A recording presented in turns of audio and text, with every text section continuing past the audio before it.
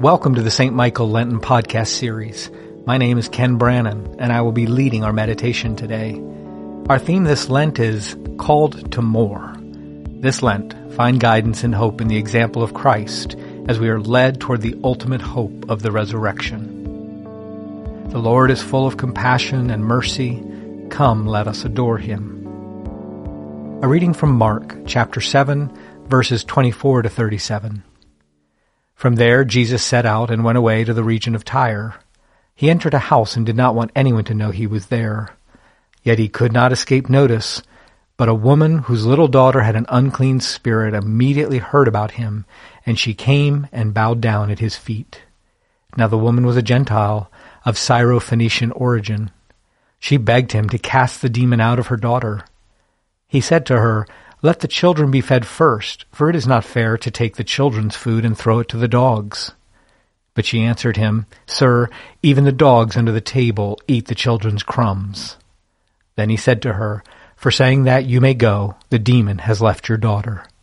So she went home, found the child lying on the bed, and the demon gone. Then he returned from the region of Tyre and went by way of Sidon toward the Sea of Galilee in the region of the Decapolis. They brought to him a deaf man who had an impediment in his speech, and they begged him to lay his hands on him. He took him aside in private, away from the crowd, and put his fingers into his ears, and he spat and touched his tongue. Then looking up to heaven, he sighed and said to him, "Ephphatha," that is, be opened.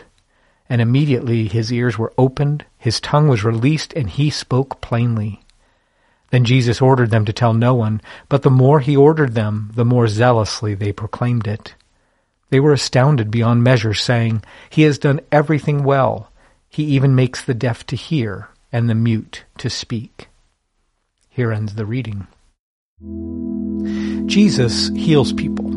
He really heals people. That's the takeaway from today's story.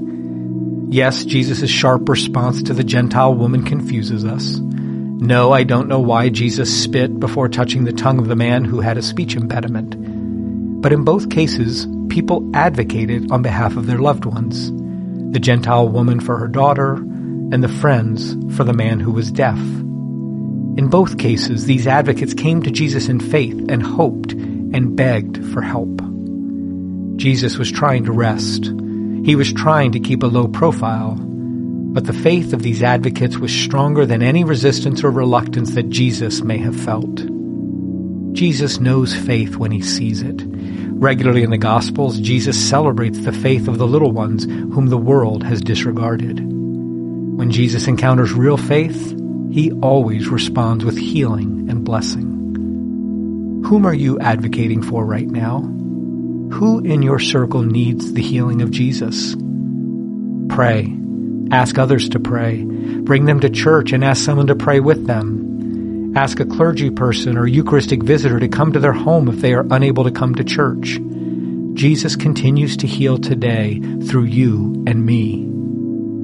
Several weeks ago, a dear member of the parish shared with me some serious physical problems she was having and her plan to seek medical help. She was scared and unsure what to expect.